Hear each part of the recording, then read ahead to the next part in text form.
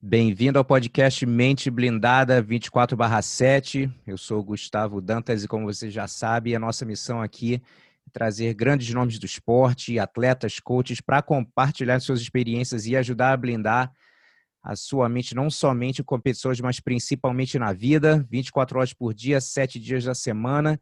E hoje o meu convidado, Elvésio Pena, faixa preta 4º grau de jiu-jitsu do mestre Ricardo de la Riva.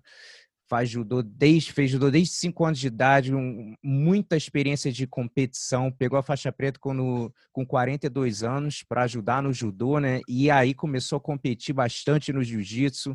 E eu sei que competindo também, se jogando no adulto, impressionando muita gente, inspirando muita gente a se desafiar. Então, ele vai compartilhar a experiência dele, falar um pouquinho de projeto social também.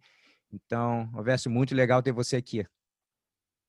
Muito obrigado, Gustavo. Para mim é um prazer, uma honra estar aqui e poder falar um pouco da minha história, do meu mindset, poder compartilhar com todos aqui. Para mim vai ser um momento muito legal, assim, de inspiração, inclusive.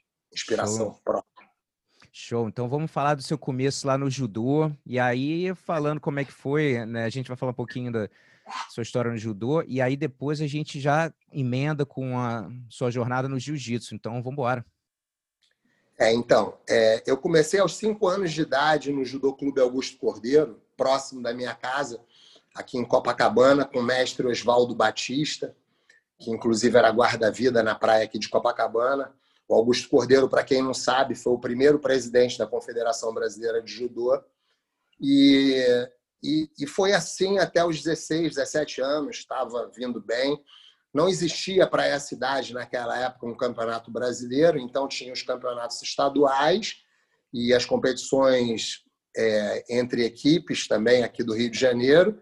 E existia o campeonato da Budokan, que o meu professor costumava nos levar a São Paulo para participar dessas competições. E eu adorava competir, e ele formou um grupo muito legal de competidores. Nós fomos tricampeões aqui do estado naquela época. E, de repente, aconteceu um episódio que, para mim, impactou a minha vida e fez com que o meu rumo mudasse e criasse até uma certa coisa de descontinuidade naquilo que eu gostava tanto, que era o judô, e era o judô de competição e os sonhos que eu tinha. O meu professor, quando eu tinha 16 para 17 anos de idade, ele cometeu suicídio e era como se fosse um pai, né? Uma pessoa assim, um segundo pai, uma pessoa que muito ligada a gente. E foi isso. E eu tentei dar continuidade, mas eu sentia realmente muita falta. E senti muita falta de alguém que falasse assim, tipo, não para, continua. É legal para você, você curte, vamos lá. Alguém que me pegasse na mão. Acho que ainda não tinha maturidade suficiente para ver o quanto seria importante eu ter continuado. E eu meio que parei. Incrível. Parei com o judô, e, assim, com 17 anos, né?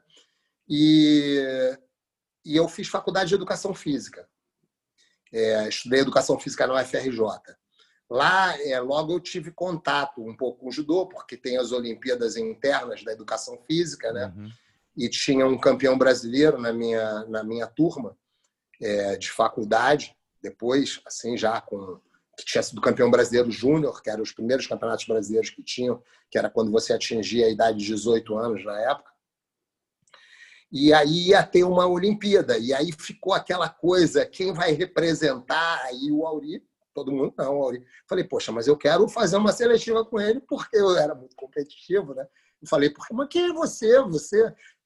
Qual é, cara? Não, eu falei, não, eu quero, porque eu queria participar. Mas aí depois a gente viu que poderiam ter 2 participantes, eram interperíodos da Faculdade de Educação Física, né? Acabei participando e, por acaso, lutei com um amigão até, que é um faixa coral de jiu-jitsu hoje em dia, né? Só que a regra era do judô, e aí já viu, né? Eu era judoca, e o meu amigo lutou contra um outro lutador de jiu-jitsu. Depois a gente fez lutas contra outros períodos e foi assim. Então, essa foi essa minha história inicial e a faculdade eu acho que serviu para eu ir lá. Tinha o Ney Wilson, que é o diretor técnico da Confederação Brasileira de Judô, que muito tempo foi presidente da Federação de Judô. E o que acontece? Eu tinha aquele contato lá com o Ney, então ficou uma referência para mim ali no judô, mas eu não voltei. Aí participei de campeonatos universitários, fui campeão carioca universitário, mesmo estando afastado, tal, tinha um bom condicionamento físico, porque nesse meio tempo eu resolvi fazer outros esportes. Eu fui triatleta durante um bom tempo, fiz triatlon, joguei futebol de areia também, futebol de praia. E de repente, já depois que eu tinha saído da faculdade, quando eu tinha retornado para ver questão de mestrado, que eu acabei nem dando continuidade, mas que nessa época eu disputei, eu estava na faculdade e eu, com 26 para 27 anos, eu resolvi que eu queria voltar para o judô. E achei que, no início, eu iria conseguir conciliar com o triatlon. Impossível, os dois têm uma demanda incrível. E assim, eu vi que, tecnicamente, eu tinha que voltar a aprender coisas novas do judô, né? Se eu quisesse ser... Porque eu sempre quis ser competitivo no mais alto nível de disposição, mesmo que pudesse parecer impossível aos olhos dos outros, eu sempre acreditava e sempre buscava com toda a força. Nessa época eu já era professor de educação física, já trabalhando em vários lugares, era professor do Andes, do Padre Antônio Vieira, enfim, já dava aulas no Estado, num colégio do Estado do Rio de Janeiro, né? Tinha passado no concurso, enfim, e trabalhei num grupo na praia também, um grupo Copa 6, não sei se estou falando demais, mas... Não, vamos embora. Essa é a história, né? Então, aí eu já nessa época eu quis voltar para o judô. E fui cair no Santa Luzia, que era onde o Ney era o mestre, né? O Ney, que é diretor técnico da Confederação Brasileira de Judô hoje em dia, e foi lá onde eu conheci o Jucinei, meu irmão, meu amigo, que hoje em dia é o presidente da Federação de Judô do Rio de Janeiro, com quem meus filhos fizeram judô e tudo depois. Mas eu formei vários amigos e eu atravessei gerações lá dentro do Santa Luzia, né? A primeira geração, e foi lá que eu reencontrei o judô e quis competir, consegui, mesmo trabalhando, eu tinha aquela coisa de treinar. Se tinha um intervalo entre uma aula e outra, eu fazia sprawl, eu fazia barra, fazia flexão de braço, fazia sombra de entrada de queda, levava borracha. Os professores desciam para o recreio para comer bolo e tomar café, e eu ficava lá fazendo exercício. Eu tentava otimizar o meu tempo. Para mim não existia sábado e domingo. Sábado e domingo era época de treinamento, era dia de treinamento. Não existia férias, porque férias para mim era treinar e era tirar uma de atleta profissional, que eu efetivamente não fui por conta do momento. E consegui ganhar uma seletiva. Tem alguns títulos no judô, né?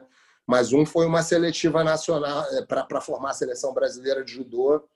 Acho que o ano era 89, né? Foi logo depois que eu voltei e consegui ganhar a seletiva e tudo. Enfim, mas a minha vida era muito corrida, eu não conseguia me manter tanto. Se tivesse um patrocínio, talvez, mas eu chegava a trabalhar em 5 lugares, né? Correndo atrás mesmo. E aí foi assim, né? Foi indo assim a minha história. Vários títulos estaduais, passei uma temporada com 36 anos inteira invicto no judô, fomos tricampeões do meeting de faixas pretas por equipe, fomos pentacampeões da Associação de Faixas Pretas da Budokan por equipe, eu fui bicampeão no individual, tive alguns títulos no judô e assim, tive lesões graves também, é isso que eu não sei se eu conto agora, ou se isso fica para depois. Não, a gente vai falar a respeito. Já falei também. muito, né? Não, a gente vai falar mais a respeito. Antes da gente entrar na parte do jiu-jitsu, eu vou querer saber um pouquinho mais na parte até de competição de judô também. Mas eu fiz educação física na UFRJ também. Também. Me formei lá e fiz aula de judô com o Ney também lá. Ele foi até me ajudou, foi com a minha monografia e tal, Uhum. me ajudou com isso. E até também cheguei a competir em alguns campeonatos. Na época não tinha muito, mas alguns campeonatos de judô pela FRJ Uhum. também. Eu não treinava um pouco na BB Tijuca e judô, mas com certeza nem perto do seu nível, né? Era mais aquele nível ali de até Não, que é isso. faixa Também verde e não é tal. tanto. Uhum. E mas foi, pô, uma experiência sensacional. Agora, como você se sentia na época do judô? Como você se sentia mentalmente competindo? Você sentia que rendia bem? Olhando para Ah, trás, analisando eu acho assim. que dentro de todas as questões que eu tinha, eu rendia bem, buscava ser estrategista. É uma coisa que eu sempre tive na minha cabeça, sempre fui muito confiante, entendeu? Eu sempre acreditei muito em coisas que possam parecer impossíveis. Eu sempre gostei de buscar o que é complicado para qualquer um. Não só na questão da idade mesmo, mas na questão do tempo para treinar, às vezes trabalho, não ser profissional, mas entrar contra nomes e acreditar que eu poderia vencer e me desafiar mesmo. Sempre tive uma motivação muito boa, eu acredito, né? Que sempre tive uma cabeça bastante motivada, é lógico, com vitórias e derrotas, mas assim, construir vitórias a partir de derrotas também, né? Uhum. Porque eu acredito nisso. Eu acho que as derrotas, as vitórias, elas nos motivam, com certeza, mas as derrotas, desde que bem canalizadas, elas podem servir para você descobrir novos caminhos, Com descobrir certeza. você mesmo, se autoconhecer como competidor, se dominar, enfim. Qual É foi um isso. evento assim no judô que você lembra que você saiu de repente um pouco frustrado, falou assim, pô, não rendi legal, e o que que você aprendeu dessa situação? Às vezes pode não render por tantos motivos, né? Mas você saiu e já falou assim, pô, não era eu ali hoje, né? Vem algum evento assim à tua mente? Assim, não tão especialmente, mas eu tinha muito problema com o evento de abertura do ano. Hum. Existia um torneio chamado Torneio de Abertura. Eu não sei se eu tinha passado um tempinho, às vezes, sem estar competindo. O Abertura era sempre mais complicado para mim. Eu acho que era como se eu não tivesse ainda tão conectado com o ambiente competitivo, O ritmo de entendeu? jogo, né? E isso, de certa forma, poderia causar uma frustração, mas na mesma hora eu acreditava, isso aqui foi aprendizado e vai vir a próxima, e é nessa que e efetivamente, realmente, depois do Abertura, as outras competições do ano, eu me saía bem, acho que eu acredito que eu me saísse bem, Uhum. de uma maneira geral. Então, elas atendiam as minhas expectativas, mesmo que nem todas fossem vitórias. A gente sabe que a vida é feita de vitórias e derrotas. E uma lembrança no judô também de um dia que você teve uma das suas melhores performances. Não necessariamente você ganhou, porque eu gosto de mencionar às vezes a sua melhor performance, não necessariamente vem Pode com uma vitória, acontecer. né? No caso aí eu vou ter que colocar uma vitória pessoal mesmo, Uhum. uma vitória de superação mesmo, assim, que eu ganhei, acabei ganhando, mas para mim foi muita superação. Eu tive, quando estava próximo da época de seletiva olímpica, em 92, no Campeonato Brasileiro Benemérito, lutando contra um lutador bem mais pesado que eu. O Brasileiro Benemérito não significa ser de master, não, tá? Era ainda adulto, embora eu já fosse master, porque eu estava com 31 anos. Mas lutavam atletas de todas as idades, 25, 27, enfim. E nesse Brasileiro Benemérito aconteceu na Escola de Educação Física do Exército, ali na URCA. E eu, lutando contra esse lutador mais pesado que eu fui fazer um Kouchigaque, eu não sei se teria que especificar qual é a Uhum. técnica, é uma técnica de Sutemi Waza, que a gente chama, que é uma técnica de sacrifício, quando a gente vai ao solo para derrubar o Uhum. oponente. E a minha perna meio que prendeu e o peso dele caiu para cima da minha perna. Eu tive uma ruptura total mesmo, lesão de menisco, cápsula articular, rompeu tudo. A minha perna fez, vou fazer aqui o movimento, fez assim. Aqui está o joelho, aqui está o pé, ela fez isso. E eu ali fiquei no chão. Na época, o Frederico Flecha, um grande amigo, não sei se você sabe quem é, Uhum, sim. quatro Olimpíadas, Uhum. estava lá na equipe E ele pegou, me colocou num tatame. Eu tinha uma Chevy 500 na época. Eu estou contando a história toda, não sei se é para falar Não, disso. tranquilo. Eu tinha uma Chevy 500, que é um carro com caçamba, né? E tinha um impedimento que naquele mesmo dia, a Urca, não sei se você conhece, é um bairro com uma saída só. E tinha uma maratona passando por ali, então Nossa. demorou um pouco a conseguir sair dali. Mas, enfim, saí, fui levado para o São Lucas, o médico que me atendeu falou que era caso cirúrgico, mas que tinha que esperar desinchar por uma semana. Me medicou, né? Fui para casa, medicado, gelo, aquela coisa toda. Consultei mais 2 médicos naquela mesma semana, queria saber qual era a situação. Realmente era uma ruptura total, era cirúrgico, não tinha jeito. E eu sofri a cirurgia num momento, numa época em que os protocolos de recuperação eram muito diferentes de hoje, né? E o médico falou para eu não lutar mais, porque havia um comprometimento grande.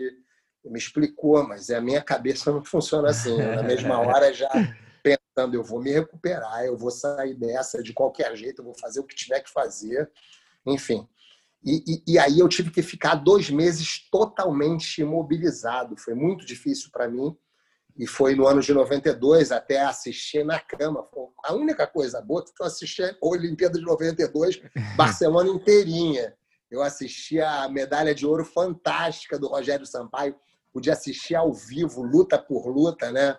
E foi um dia fantástico para mim. Eu me lembro quanto aquilo me emocionou e me trouxe aquela motivação, aquela empolgação, né? Que chega até a respirar, relembrar aquele Ossotogari do Rogério naquela Olimpíada. E eu tinha certeza de que eu ia conseguir a minha recuperação. Mas, como eu te disse, eu fiquei imobilizado durante 2 meses. E aquilo congelou a minha articulação. Até hoje eu não tenho movimento da perna direita completo, embora a fisioterapeuta, na época, tenha tentado de tudo comigo. Eu fiz todas as sessões de fisioterapia, dei continuidade, mas foi bastante difícil. Mas com 3 meses depois, porque naquele ano de 93, no ano de 93, já estava. Depois eu fiquei, não foi logo depois, né, que isso aconteceu em julho de 92. 3 meses depois eu comecei uma recuperação, mas não ainda sabendo do calendário 93, né? Mas naquela época eu queria recuperar o meu cardio. Na minha cabeça eu tenho que recuperar meu cardio respiratório primeiro, para não sentir tanto na volta. Então, sempre na minha cabeça foi a natação, que eu gosto muito e que seria o mais adequado na época. Me lembro que ia para o clube de muleta na época, deixava a muleta na beira, tirava aquele Robocop que eu estava usando ainda e colocava um pull boy entre as pernas e fazia só a movimentação de braço e respiração. Sei que cheguei no final, já estava nadando 2.000 metros ali, seguido, e fui recuperando com fisioterapia e já fui para musculação, enfim. Com 7 meses depois, aproximadamente 7 meses, e aí já com o calendário do ano seguinte, 93, eu sabia que ia ter a Copa Rio Internacional no Maracanãzinho, que pela primeira vez ia ser no Maracanãzinho em 1993, e eu botei aquilo como objetivo. E teve uma competição preparatória antes. Então, eu voltei a treinar ainda com muito medo, né? Você tem muito medo quando você volta a treinar, embora eu já tivesse feito fortalecimento, as quedas não saíam, eu não conseguia, muito difícil. Mas um ano depois eu entrei numa competição, perdi para um menino até mais pesado que eu, para o Irbis Eduardo, na semifinal, e fiquei em 3º lugar, mas achei que tinha tido um bom desempenho, tinha sido legal, bastante. Continuei na minha cruzada, focado na Copa Rio Internacional no Maracanãzinho, né? E foi muito legal. Eu fiz 5 lutas e eu me lembro que eu estava muito emocionado ali depois quando terminou a final contra o Cláudio do Palmeiras e eu fui campeão. E eu meio que chorei mesmo ali no tatame. Então essa competição para mim ela é emblemática, sabe? Eu não vou esquecer nunca desse momento. Eu me lembro até agora. Até minha mãe, que é nadadora, campeã mundial master, é uma fonte de inspiração máxima para mim. Ela está com 81 anos, nada todo dia 3.000 metros Que maneiro, debaixo de pau mesmo. Eu não consigo nem pensar em acompanhar ela hoje em dia, até por causa da artrose também. A minha mãe é muito sinistra. Então ela estava lá na arquibancada me assistindo. Eu olhei para ela, me emocionei mesmo. E 92, o ano em que eu tive a cirurgia, foi o ano em que eu me casei com a minha mulher. Até hoje estamos juntos aqui. E ela me ajudou muito também na minha recuperação, né? Na compreensão. Tive que me afastar um tempo do meu trabalho, professor de educação física do ANDOS, do padre Antônio Vieira, enfim, era a minha vida. Eu, naquela época, não estava trabalhando, dando aula de judô ainda, eu era professor de uma escolinha de futebol também, já dei aula, treinava um time de handebol feminino, tinha umas coisas assim que eu já... A gente, professor de educação física, sabe, né? A gente bate em todas. Mas foi isso. Foi essa competição, para mim, Copa Rio Internacional no Maracanãzinho, foi emblemática. Até eu ganhei no peso médio, quem ganhou no meio pesado foi o Aurélio Miguel naquele dia. Maneiríssimo. Então, mim, eu acho que é super importante o pessoal sempre manter. Eu gosto de perguntar também das performances, lógico, das boas, não tão boas, para saber também o que você aprendeu, mas as boas, até para quando as pessoas são ainda ativas, competindo, eu sugiro, lembra na sua cabeça suas melhores performances, lembra se você já conseguiu esse grande objetivo antes, uma grande performance antes, você pode conseguir novamente, né? Às vezes não é necessariamente, e eu gosto de saber também o sentimento de como você se sentiu no dia da luta, porque às vezes você pode se sentir travado e ganhar tudo, né? Aquilo, mas aquela coisa de se sentir bem, se sentir solto e saber que se eu já consegui me soltar e me sentir tão à vontade no tatame, eu posso conseguir novamente. Então é importante ter esses momentos guardados assim. Não, sim, com certeza. Isso que você está falando é mesmo. A gente se sente travado, tem aquela questão de saber lidar com a adrenalina, né? Acredito muito na respiração, na yoga, na forma de você controlar com exercícios respiratórios, né? Tanto pode ser aquela respiração profunda, uma respiração tipo pranayama, quanto assim, quando está chegando próximo, você fazer aquela do Fole de Ferreiro, da aceleração da tua respiração, né? Mas essa questão de se sentir travado, com certeza, já teve competição em que eu me senti assim. E a gente passa por isso e vai ganhando experiência, né? Uhum. E evoluindo, quando a gente não tem a melhor performance. E qual foi o momento que você decidiu começar o jiu-jitsu? Sei que foi para ajudar, né, a parte no judô, e você falou assim, que você sentiu que estava faltando, né, você estava, de repente, levando a pior em campeonato? Qual foi o momento assim, da decisão de começar a focar mais no chão? Não, havia uma tendência naquela época da galera do judô em perceber o jiu-jitsu. E até pelo fato do Rio de Janeiro estar mais evoluído nessa questão do jiu-jitsu na época, quando a gente ia lutar lá em São Paulo, por exemplo, os caras... O jiu-jitsu hoje em dia é muito evoluído em São Paulo, mas na época não tanto. Uhum. Então, o que acontecia? Os caras falavam assim, e lá vem o carioca, não sei o quê. Pô, o carioca deve ser bom de chão, cuidado aí com o carioca, não sei o quê. Então, tinha essa coisa do jiu-jitsu. E eu, cara, eu tinha uma certa coisa assim, até porque meu professor, o Oswaldo Batista, aquele que eu me referia, que era como se fosse um segundo pai, uma pessoa fantástica, foi ele quem me levou a primeira vez na academia do Carson Gracie. Então, eu tive uma aula com o mestre Carson Gracie ali nos meus 11, 12 anos. Ele me colocou até para dar um treino com um menino dele, da mesma idade que eu não sei se era folclore, mas eu me lembro do Carson falando, acho que ele estava brincando de repente, tendo falado, esse meu aluno aqui que vai participar do Campeonato Mundial de Briga de Rua. Carson sempre fantástico, né? Ele falou isso e eu sempre tive isso na mente. Então, foi depois dessa competição da Copa Rio Internacional, um tempo depois, eu acredito que mais ou menos 35, 36 anos, que eu procurei o mestre Della Riva, fui treinar na academia Della Riva e quem me recebeu no primeiro dia, inclusive, foi um grande amigo, o Felipe Caldeira, que me recebeu bem pra caramba lá e foi aí que eu comecei a treinar jiu-jitsu. Mas no início, Gustavo, era uma coisa assim, eu não estava ali para aprender jiu-jitsu. E realmente, efetivamente, jiu-jitsu você tem que aprender. Se você quiser ficar só com a cabeça, eu sou judoca, amo judô, mas se você quiser ficar com a cabeça do judoca só, você não vai aprender jiu-jitsu, porque não sei se por conta das regras, qual é a questão, o jiu-jitsu ele se desenvolveu muito mais na luta de solo. A gente sabe que existe o Koshen Kozen lá no Japão, mas o o Brazilian Jiu-Jitsu, né, é uma coisa fantástica e fascinante. E eu, no início, eu acho que eu estava meio que fechado para isso. Eu estava lá para rolar com a galera, para ser competitivo. Então, se eu estava por baixo, como eu não fazia guarda do jeito que tem que ser, eu queria manter minha guarda trancada, travar o cara aqui, abrir os cotovelos e fazer ali tração mesmo, sair inchado, parecia que eu tinha feito 2 horas de musculação ali. E quando eu estava por cima, eu tinha pressão, eu tinha uma passagem de guarda esgrimando legal, e foi assim que começou essa coisa do jiu-jitsu. No início foi isso, mas... E qual foi o momento que mudou a chavezinha que você começou a abrir mais a mente para o chão? Sim, foi assim. Foi quando eu passei para a faixa preta, na verdade, quando o Della Riva me graduou. O que aconteceu? Quando eu tive uma academia, eu montei uma academia que tinha boxe, até era o Giovanni Diniz, mestre do Zé Aldo no boxe, deu as primeiras aulas lá na minha academia.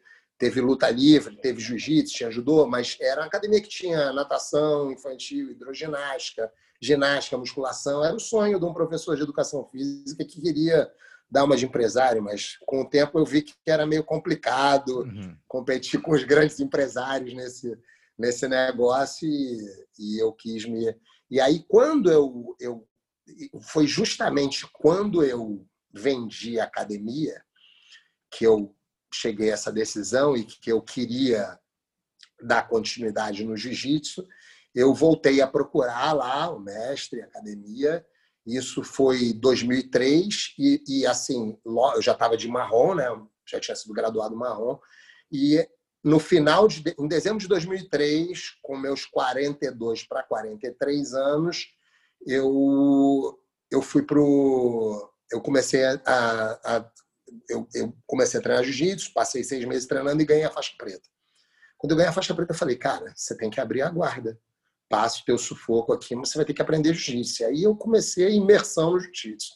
Se eu tivesse de férias, eu fazia todos os treinos do dia, das 7 da manhã, das 8, das 4 da tarde, das 5, das 6, das 7, ficava até 9, 10 horas na academia, aprendendo, desenvolvendo, repetindo. E aí comecei a evoluir mais rapidamente, mesmo no jiu-jitsu. Hoje em dia, por conta das lesões de joelho, eu quero até voltar a passar, mas me sinto até mais guardeiro do que passador. E foi assim.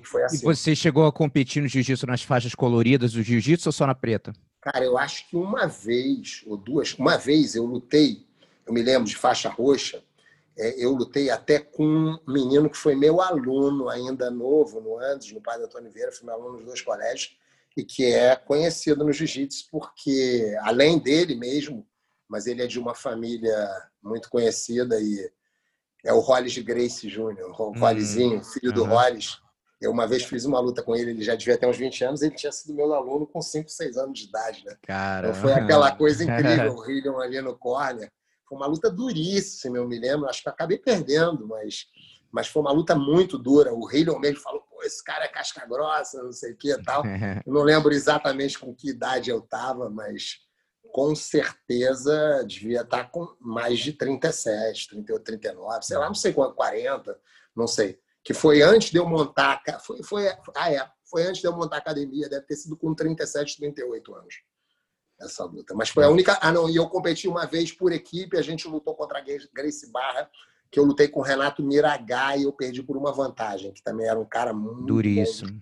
Bom. Duríssimo. Mas eu ainda não... Nessa época da faixa roxa, eu ainda fazia aquele jiu-jitsu entendeu? Era o jiu-jitsu para completar o judô, entendeu? Nessa época ainda. Legal. E aí, e na faixa preta, como é que foi que você começou a competir? Começou também... Qual foi a sua inspiração para se jogar mais no adulto do que no master quando você começou a competir mais na faixa preta? Cara, primeiro, eu sempre gostei de me desafiar muito. Eu me sentia fisicamente muito forte ainda.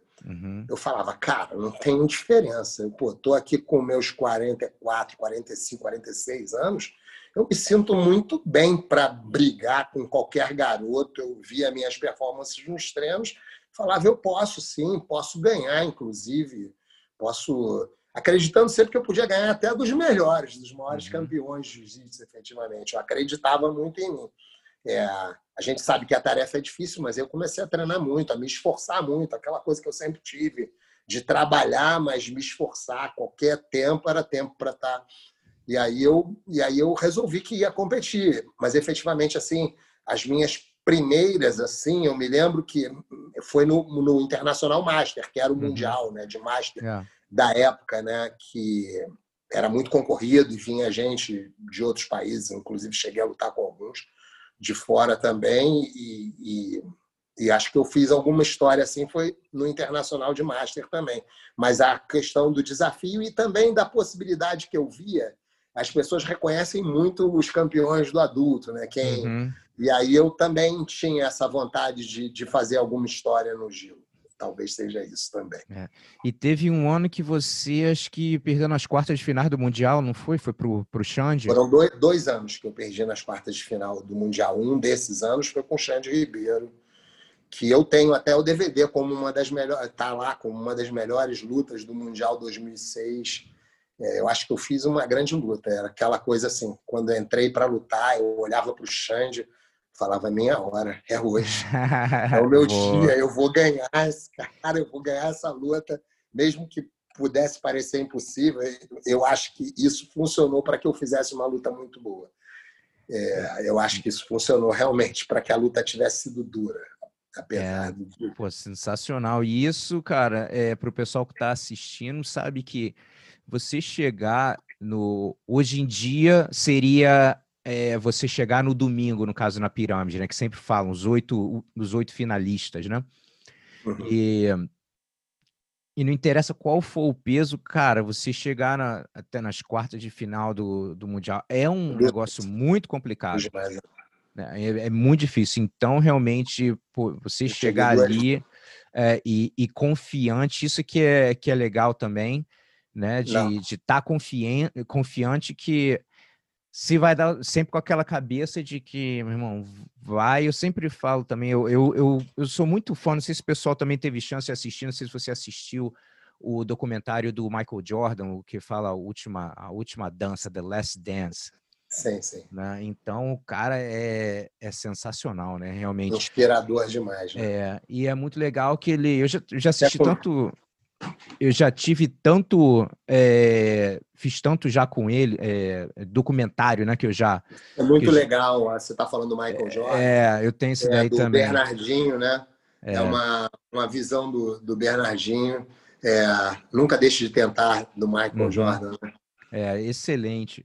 E uma coisa que ele fala, e eu também tento transmitir a mensagem, ele falava de quando a coisa da pressão, né?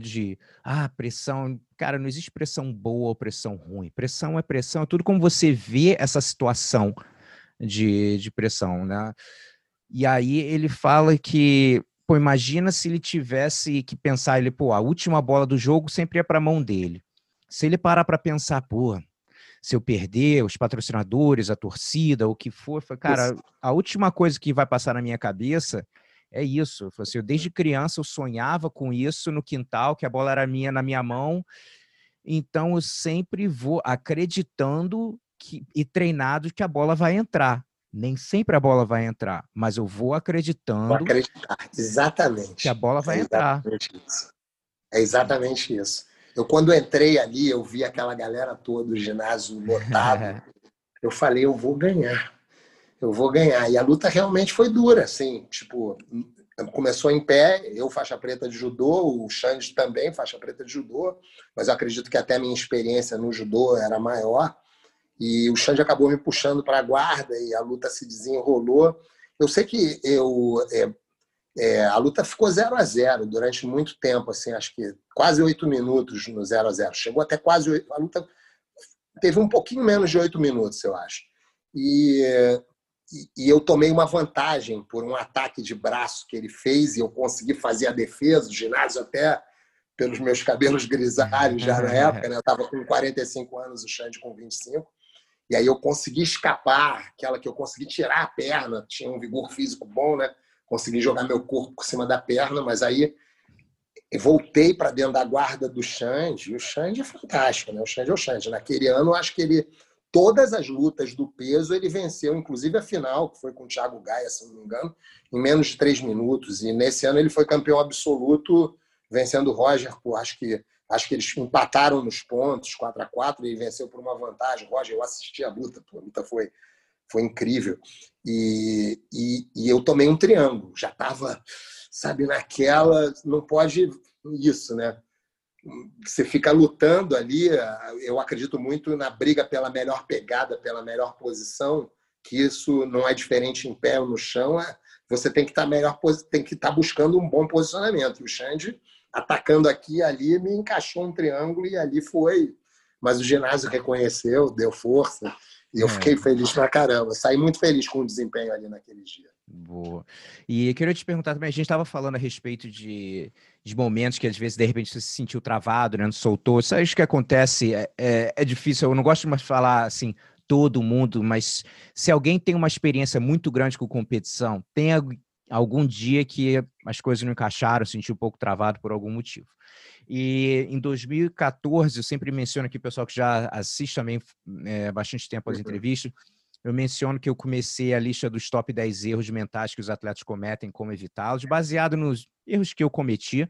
E hoje em dia, com tanta entrevista, passou para o top 30, e vou até deixar também aqui o website, quem quiser dar uma olhada, errosmentais.jiu-jitsu.com, que são os top 30 erros que eu fui aprendendo com o pessoal também, com os professores, com os atletas.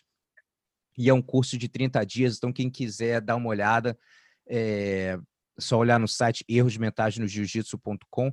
Então, minha pergunta é o seguinte: o que você acredita que foi na sua jornada? Pode ser no judô, pode ser no jiu-jitsu, possíveis erros mentais que você acredita que cometeu e que hoje em dia até você pode passar a experiência para os seus parceiros de treino, para aluno, de que você de repente vê alguém fazendo e você pode dar um toque e falar, cara, eu já fiz isso, né? O que vem assim na tua cabeça com relação a isso? Bom, deixa eu pensar aqui. Eu acho que talvez o meu erro mental tenha sido talvez pelo excesso. Excesso de treino, de confiança ou os dois? De confiança, de confiança. Porque confiança, mas o excesso, você às vezes você esquece algumas precauções que você tem que ter, né? Com a questão de você saber que ali do outro lado tem um atleta que pode te vencer também, entendeu? Que está treinado então, também, que também. Exatamente, é o contrário. E aí você, até no judô mesmo, quando você vê, você acreditou demais e você não visualizou, porque é aquilo que você estava falando, assim, que ali na hora da luta é intuitivo, tal. Mas eu não ter pensado que eu poderia sucumbir a alguma coisa. E no judô é um ultimata, que você vai para o alto e quando você vê já está no chão, a luta acabou. No jiu-jitsu é uma finalização, entendeu? Porque você não tomou as precauções corretas, talvez porque a tua cabeça tivesse ido além do que, entendeu? E isso eu vejo como uma coisa de antes, porque essa questão do pensamento, do pensar, é antes. Então, acho que o meu erro mental foi justamente não preparar a mente antes para as possíveis para possibilidade até de ser atacado ali, de tomar realmente um ipom ali naquele momento. E tá me vindo à cabeça uma luta contra um cara fantástico, um lutador fantástico, mas que eu não estava acreditando que eu fosse perder, né? Que eu pudesse perder, porque você tem que saber que você pode perder, entendeu? Naquele dia, que é o Carlinhos, na época, um grande lutador de judô. A gente chamava ele de Carlinhos. E eu me lembro muito desse ultimata, quando já estava lá no alto tomando e aí você cai já acordando, assim, né? Então, acho que... Uma das coisas que eu falo também, que é um dos erros dos top 30, é esse também, de excesso de confiança que acontece com muita gente, mas eu também separo em duas categorias. Eu poderia citar um outro? Pode, lógico. Na final do Mundial Master Absoluto, em 2007, Eu ganhei do campeão do pesado, do russo, ganhei do ucraniano, que tinha sido campeão do meio pesado, ganhei do austríaco, campeão do meio médio, fui para... Olha só, deu uma travada. Vamos voltar um pouquinho. Você tinha falado que tinha ganho do ucraniano e ganhou de um austríaco. Sim, aí eu fui para a final do absoluto. Tinha sido vice também no peso, lutei com Azerbaijão, Itália, Irlanda e perdi para o cara do Cazaquistão, que estava mais preparado que eu, porque nessa época eu já estava no jiu-jitsu. 2007, eu não estava treinando judô, mas ia ter um campeonato mundial no Brasil, no Ibirapuera, e eu falei, não posso ficar de fora. E treinei 2 semaninhas, assim, 2 dias em cada semana, fiz um joga-joga e tal, e entrei lá. E lutando contra o cara da Alemanha, eu achei que eu achei. E a minha pegada estava forte, a minha pegada por cima, assim, eu gosto de jogar amarrotando, batendo outigara, encurralando para entrar um Haraigoshi, por exemplo, e naquela hora ali que eu vi que eu não tinha pegada, eu comecei eu me desequilibrei internamente e conversando com a árbitra. E eu acabei ficando muito ansioso no final de não deixar a luta na mão da arbitragem e acabei tomando uma coisa que foi o último ano em que existiu, que era o cocar.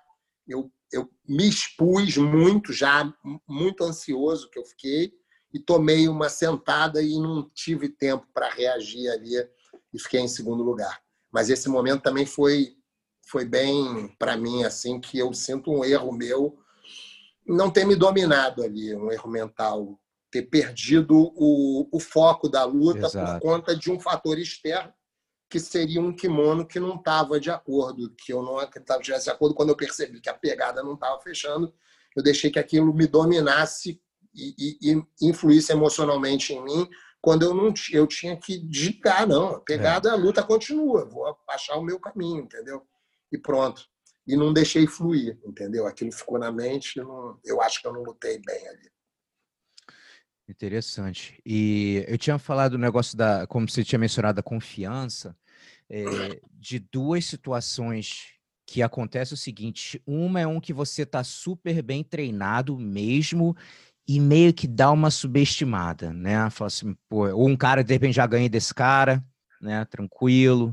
Pá, aí começa a pensar na outra luta, fala, não, esse cara aqui é tranquilo, a segunda luta, né? Então isso daí acontece. E a situação que acontece muito é o seguinte também: o atleta, ainda mais acontece muito quando o cara é talentoso, não é? Ele não se esforça tanto, ele é talentoso e ele não está tão treinado quanto ele, na cabeça dele, ele acha que tá. Aí ele fala, subestimei o cara, mas na verdade não estava tão treinado como deveria, como de repente o outro cara estava, né? Então é importante saber ser. Primeiro, o atleta ele tem que ser honesto com si mesmo e falar: você fez tudo que tinha que ter feito mesmo, né? E aí é de cada um para ver, mas esse realmente é uma situação que acontece do cara não tá tão preparado como ele acha que tá. E aí é o inverso do subestimar, né? Ele se superestima. Uhum. Ele não percebe que ele não treinou o suficiente, ele não está tão treinado quanto ele achava. E aí o outro que talvez, entre aspas, fosse menos talentoso, com a mente blindada, como a gente está falando aqui, o cara é aquele cara que todo mundo vai embora e ele continua ali lapidando as técnicas, se desenvolvendo. A gente sabe que existe um macrociclo de treinamento, né? Mas que o lapidar as técnicas, está ali focado naquilo que ele tem que ser feito, entendeu? Não matar treino, buscar sempre. Isso faz realmente muita diferença. E quando você começa a achar que você está além, isso seria, no caso, superestimar, né? E como se você superestima, você acaba subestimando, né? O oponente. Exatamente. E no jiu-jitsu, falando, né, a respeito do mestre De La Riva, qual foi uma das lições, grandes lições que você aprendeu com ele todos esses anos aí, ou dentro ou fora do tatame? Sei que ele tem uma influência também muito grande, não só dentro ou fora do tatame com você. Então, o que você diz assim dos aprendizados que você teve? Uma das coisas que o mestre sempre falava, e que eu acho que é muito importante, você tem que ter gosto de quero mais quando você vai para você vai termina um treinamento, você tem que ter alguma coisa do eu quero mais, não passar não exceder, entendeu? No teu Uhum. treinamento. Você tem que querer mais para estar ali no dia seguinte. Você tem que manter aceso em você aquilo O que é do difícil, né, prazer em para os treinar. atletas saberem botar o pé no Dosar. freio, né, ou É, tirar um pouquinho o isso, pé do isso, acelerador. É uma isso. coisa que também acontece muito, que é um dos erros que acaba sendo um erro mental também, é um overtraining, também é questão mental, porque na sua cabeça você acaba pensando, não, para ficar melhor eu tenho que treinar mais e mais e mais e mais, eu não posso descansar. E você já teve competição que você sentiu overtraining, você sentiu o corpo cansado, fadigado? Eu tive poucas situações que eu tive experiência com isso, mas é uma fadiga diferente, né? Um Eu acho que eu cansaço diferente. detectei isso 2 vezes, tá? 2 vezes. Bom, uma vez eu acabei tendo uma lesão, entendeu? Tipo, 2 dias antes de um campeonato que era muito importante para mim, e eu me enchi de anti-inflamatório para poder lutar. Lutei muito, foi uma superação ali, entendeu? Tava com a coisa, mas assim, eu também já tive antes de competição importante, tipo, não foi 2 dias antes e não ocasionou, acabou ocasionando uma lesão, né? Não foi tão, eu realmente me senti exaurido, tipo, não aguentar mais, até mesmo alguém que não tivesse ainda no mesmo nível, em faixa branca, eu não aguentava nem passar. Era overtraining mesmo, era É. aquela coisa. Mas como foi 2 semanas antes, eu tive como tentar fazer uma supercompensação, uma recuperação. Eu efetivamente deixei de ir alguns dias e depois, quando eu voltei, eu também não treinei, mas aquilo com certeza prejudicou, né? Porque perdi, talvez eu mesmo, porque a gente tem, assim, essa questão de coaching, eu nunca, assim, tive, assim, coaching, assim, já tive, mas, assim, não tão pessoal, assim, hoje em dia os atletas têm mais, né? É. Eu treinei em equipes de competição, é lógico que eu tinha um coach, mas não era uma coisa, assim, tão pessoal para mim, um trabalho de preparação que hoje em dia eu mesmo até também busco fazer por toda a minha experiência, pela Faculdade de Educação Física, por ser um estudioso do assunto, mas assim, eu passei do ponto. Eu passei do ponto, acho que eu não. E essa simbiose que a gente vê hoje em dia, que é muito importante entre o atleta e o preparador, né? O preparador físico, e junto com o preparador técnico, enfim, do coaching mental também. Eu acho que é muito importante, inclusive, que o atleta ele passe. E o coach também, com o tempo, ele conhece o seu atleta e sabe até que ponto ele sabe conversar com ele. Então, Uhum. essa troca é muito importante, mas nesse dia, efetivamente, olha, eu posso te dizer, eu senti overtraining. Eu posso dizer que eu senti na pele overtraining brabo mesmo, brabo. E a gente estava falando, até falar um pouco das suas lesões também. Você falou que está querendo voltar a competir. E aí eu vou querer primeiro você fale um pouquinho a respeito disso e como você, se você, do jeito que você se preparava mentalmente para competir, é o mesmo jeito que você se prepare agora, né? Mesmo esquema como você faria. Então vamos falar primeiro aí das lesões, que é sempre uma dificuldade. A gente vai ficando mais velho, lógico que a recuperação fica mais complicada, né? Bom, no meu caso, eu sempre fui muito, às vezes, precipitado em querer treinar, voltar, às vezes, até um pouco antes do que eu Uhum. deveria, né? Eu tenho essa lesão que eu falei do joelho direito, né, que é uma lesão grave, que hoje em dia eu tenho tendão da pata de ganso, eu tenho muita artrose no joelho direito, tenho dificuldade de tracionar com o joelho direito. Ao mesmo tempo, eu tenho o menisco todo estilhaçado no joelho esquerdo, por conta de ter voltado antes, depois de uma cirurgia de menisco, no joelho esquerdo. E no joelho esquerdo, engraçado, eu consigo tracionar bem melhor, mas eu acredito que a artrose ali seja menor no joelho esquerdo, mas tenho também. E ali a única coisa que eu desenvolvo, mas que eu não tenho desenvolvido, que eu aprendi um pouco a lidar com isso, é o cisto de Baker. Eu tenho um problema do cisto de Baker no joelho esquerdo. No joelho direito, eu tenho uma artrose de mais de 3 milímetros, relatada pelo meu médico, que é o médico que me operou, que é até a faixa preta de jiu-jitsu também, da Aliança, que é o Dr. Adriano Van Hout. Eu tenho uma artrose muito séria mesmo no meu ombro direito. Mas eu tenho muita limitação de movimento e o meu ombro esquerdo, apesar de ser operado, eu ter ruptura de trapezóide conoide, eu tenho o meu aquele levantado, né, aquele osso aqui para fora. E depois disso, eu participando de uma seletiva olímpica, por conta disso, eu até passei de fase nessa seletiva no ano de 2000, com 39 anos, que eu fiz essa cirurgia. Eu fiz a cirurgia, não, perdão. Que eu fiz a cirurgia, na verdade, foi depois dessa seletiva, porque nessa seletiva eu tive a ruptura do bíceps. E com essa ruptura do bíceps, que é coadjuvante para segurar, eu já tinha lesão de manguito, meu ombro começou a sair. Inclusive, na outra etapa da seletiva, eu até ganhei a luta, mas meu ombro tinha saído e voltado durante a luta, e depois que eu esfriava, eu não consegui dar continuidade na seletiva no ano de 2000, que era para Sydney. Então, o meu ombro esquerdo, eu tenho âncoras aqui no ombro, colocadas para segurar, e ele era melhor que o direito até pouquíssimo tempo atrás. Só que há pouquíssimo tempo atrás, a artrose chegou no meu ombro esquerdo também, e por conta já da cirurgia e tudo mais, eu tenho tido muita dificuldade com o ombro esquerdo. Para você ter uma ideia, eu quando tinha 18, 20 anos, eu fazia 50 flexões batendo palma, chegava a fazer 70, 80, 100 flexões assim direto. Tinha uma escadinha no apartamento do meu pai e da minha mãe, que era a cobertura, tinha uma escadinha em que eu fazia a flexão ao contrário. Hoje, eu faço flexão assim, a cabeça está aqui está o meu pé, eu coloco no parapeito da escada aqui do andar do meu prédio, e eu faço muitas séries de flexão ali, que é o que eu estou conseguindo fazer agora, sonhando com voltar a fazer uma flexão no plano horizontal. Meu sonho agora é esse. Mas eu faço borracha também, eu tenho ali na porta da cozinha, eu tenho minhas borrachas para eu fazer, eu tenho alguns halteres em casa. Desde o Covid eu não voltei ainda para musculação, devo voltar, mas tenho feito meus exercícios assim, dentro das minhas possibilidades.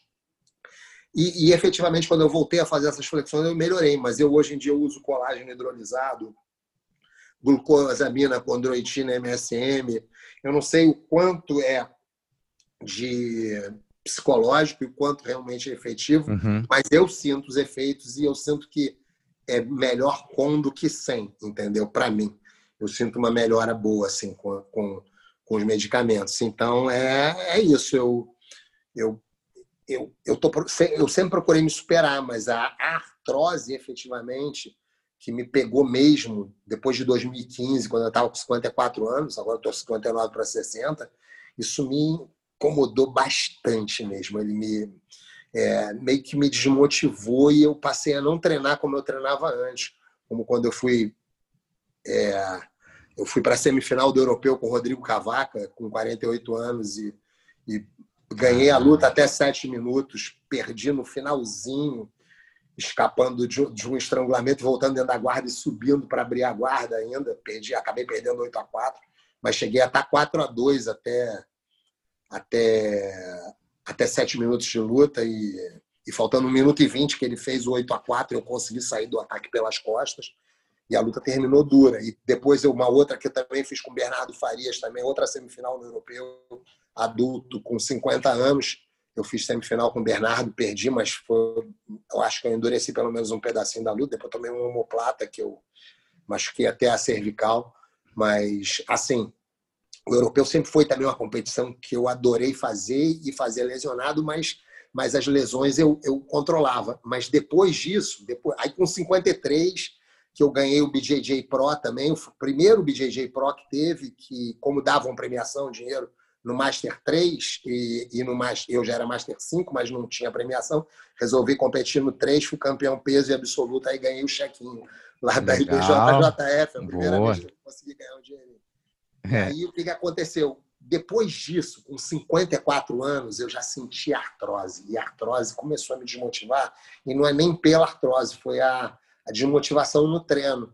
Mas eu estou conseguindo ver essa motivação viva de novo em mim para competir, entendeu? Ano passado eu ainda ganhei, na minha idade, eu fui campeão brasileiro, fui campeão do Internacional Master South América, e Então, eu ainda estava competindo. 2018, em dezembro de 2018, no BH Open, eu fiquei em terceiro no adulto.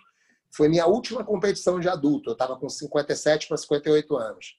E eu acho que é viagem ainda eu querer competir no adulto com 60 anos, mas quem sabe eu faço a minha despedida em 2021 com 60 no adulto de jiu-jitsu, mas a verdade é que eu estou muito motivado agora. Eu estou mudando, eu criei a minha logo, eu estou indo para um espaço onde eu vou dar aula por conta de algumas motivações minhas de vida, dos meus alunos aqui na Tabajaras. Eu estou mudando de equipe também, entendeu?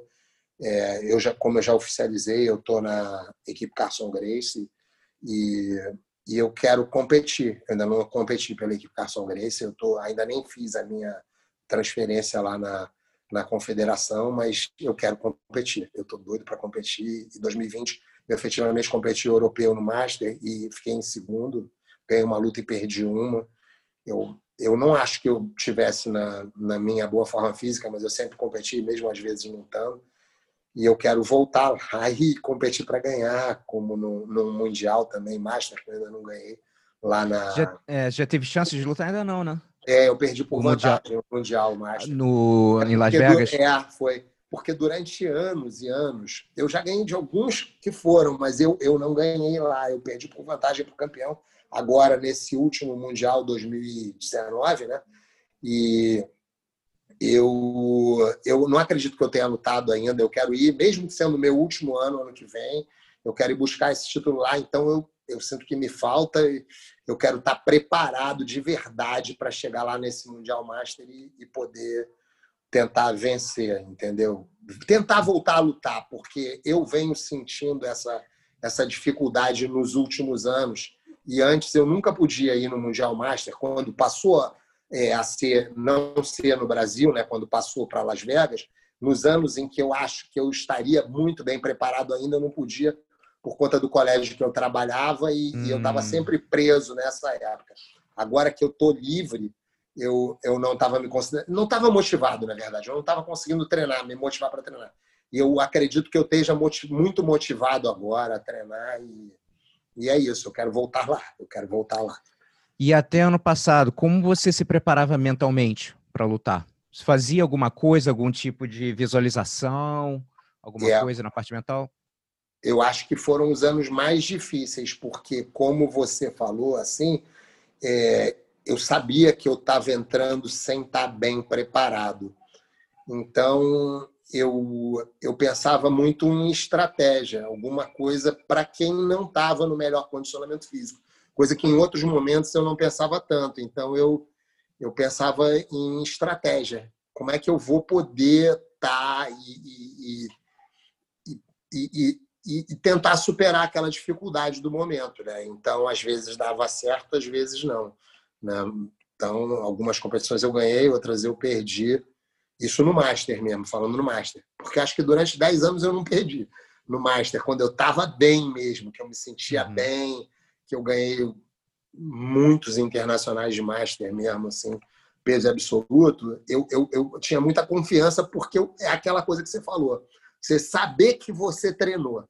E outra coisa é você ir para uma competição e saber que você não fez tudo, que você, independente das suas lesões, você não fez tudo. Porque se desmotivou, porque se deprimiu, porque ficou triste. E isso aconteceu comigo, efetivamente. Eu andei triste. E aí, quando chegava perto da competição, eu falava, não, eu vou competir. E aí tentava treinar, mas era muito pouco, efetivamente. Não era suficiente. Porque quem pensa, o Master é duro também. Então, do outro lado ali, tem outro cara, pode ter 60 anos que nem você, que ele quer te ganhar, cara. Ele quer te ganhar. E se ele treinou efetivamente mais do que você, ele está mais preparado que você. Então, você pode até vencer dele, se a tua estratégia funcionar, mas não é o que vai acontecer muito, não. Ele também tem a estratégia dele, ele também sabe o que está fazendo ali. Então, quanto mais treinado você tiver, quanto mais preparado, mais confiante você vai ficar. Eu sempre acreditei que a confiança ela vem muito da preparação. Com e eu, certeza. efetivamente, antes eu treinava muito, eu me esforçava muito. Sabe, aquela coisa de suar. Outro dia eu me descobri suando de novo. Eu não estava mais suando, Gustavo. Eu não conseguia suar, cara. Porra, treinava, queria treinar na minha zona de conforto só. Que atleta mesmo, master, consegue alguma coisa só na zona de conforto? É. Você tem que sair da zona de conforto, você tem que lutar com os caras,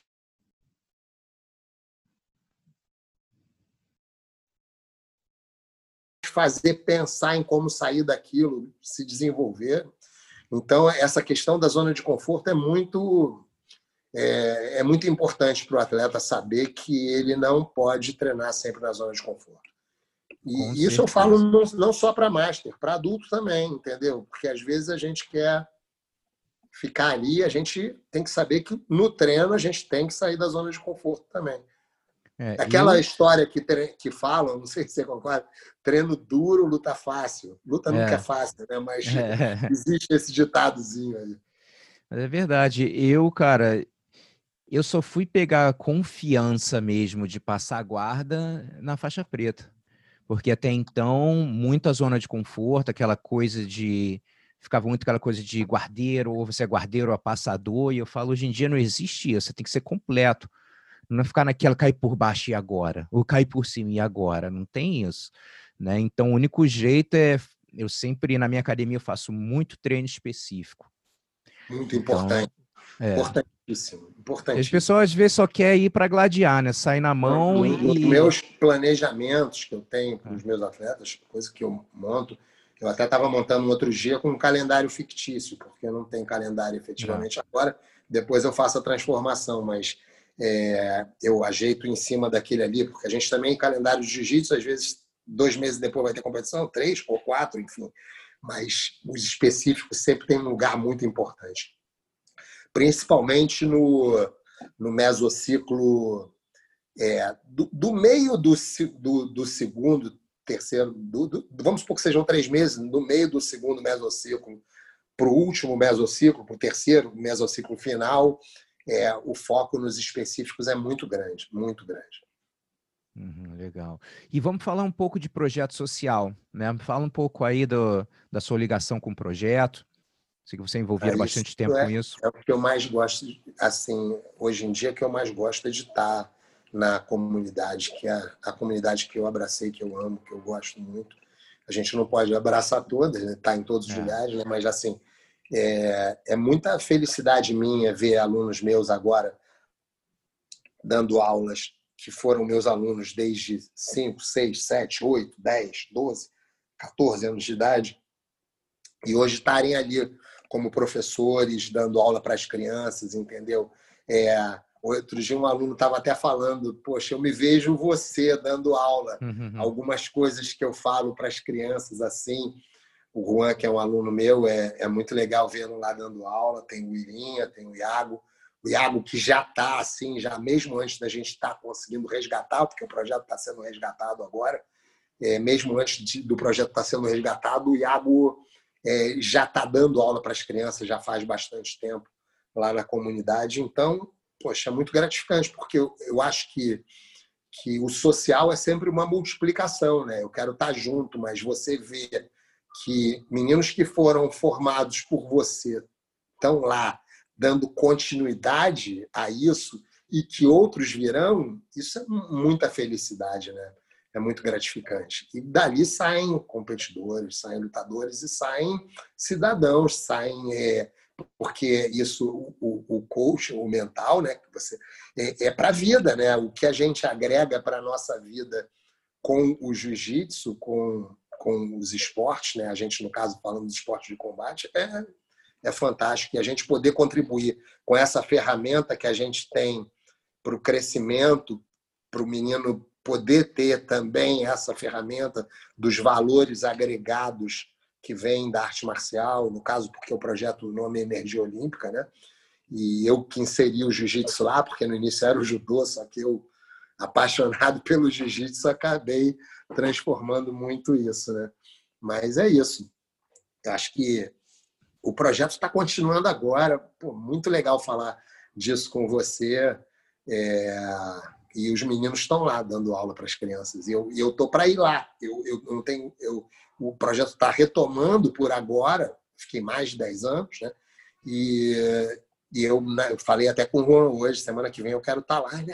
Mas a gente ainda está estruturando, eles estão, imagina, os tatames estão para chegar, eles estão começando a dar aula, às vezes até sem tatame, para o boxe tranquilo, mas para o jiu-jitsu é mais complicado. Mas ele deu aula comigo, efetivamente ele já deu aula para criança junto comigo, me auxiliando,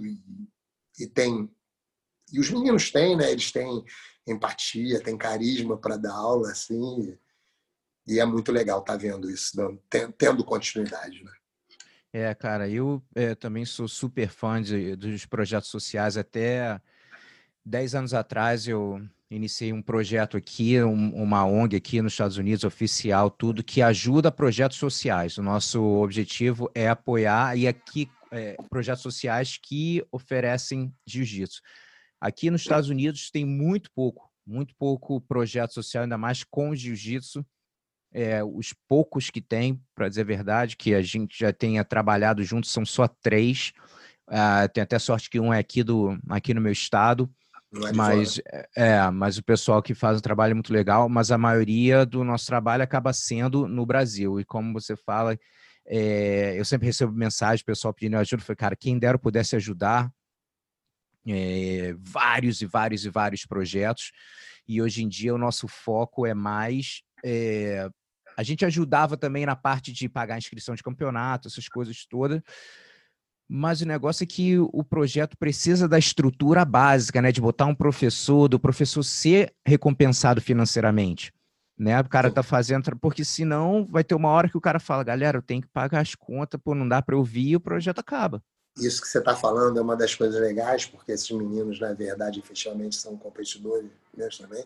Então, também é uma oportunidade deles, porque as demandas, as necessidades deles também, de estarem já trabalhando e às vezes ainda com o sonho de serem campeões, eles podendo trabalhar com o próprio jiu-jitsu, aí é fantástico, né?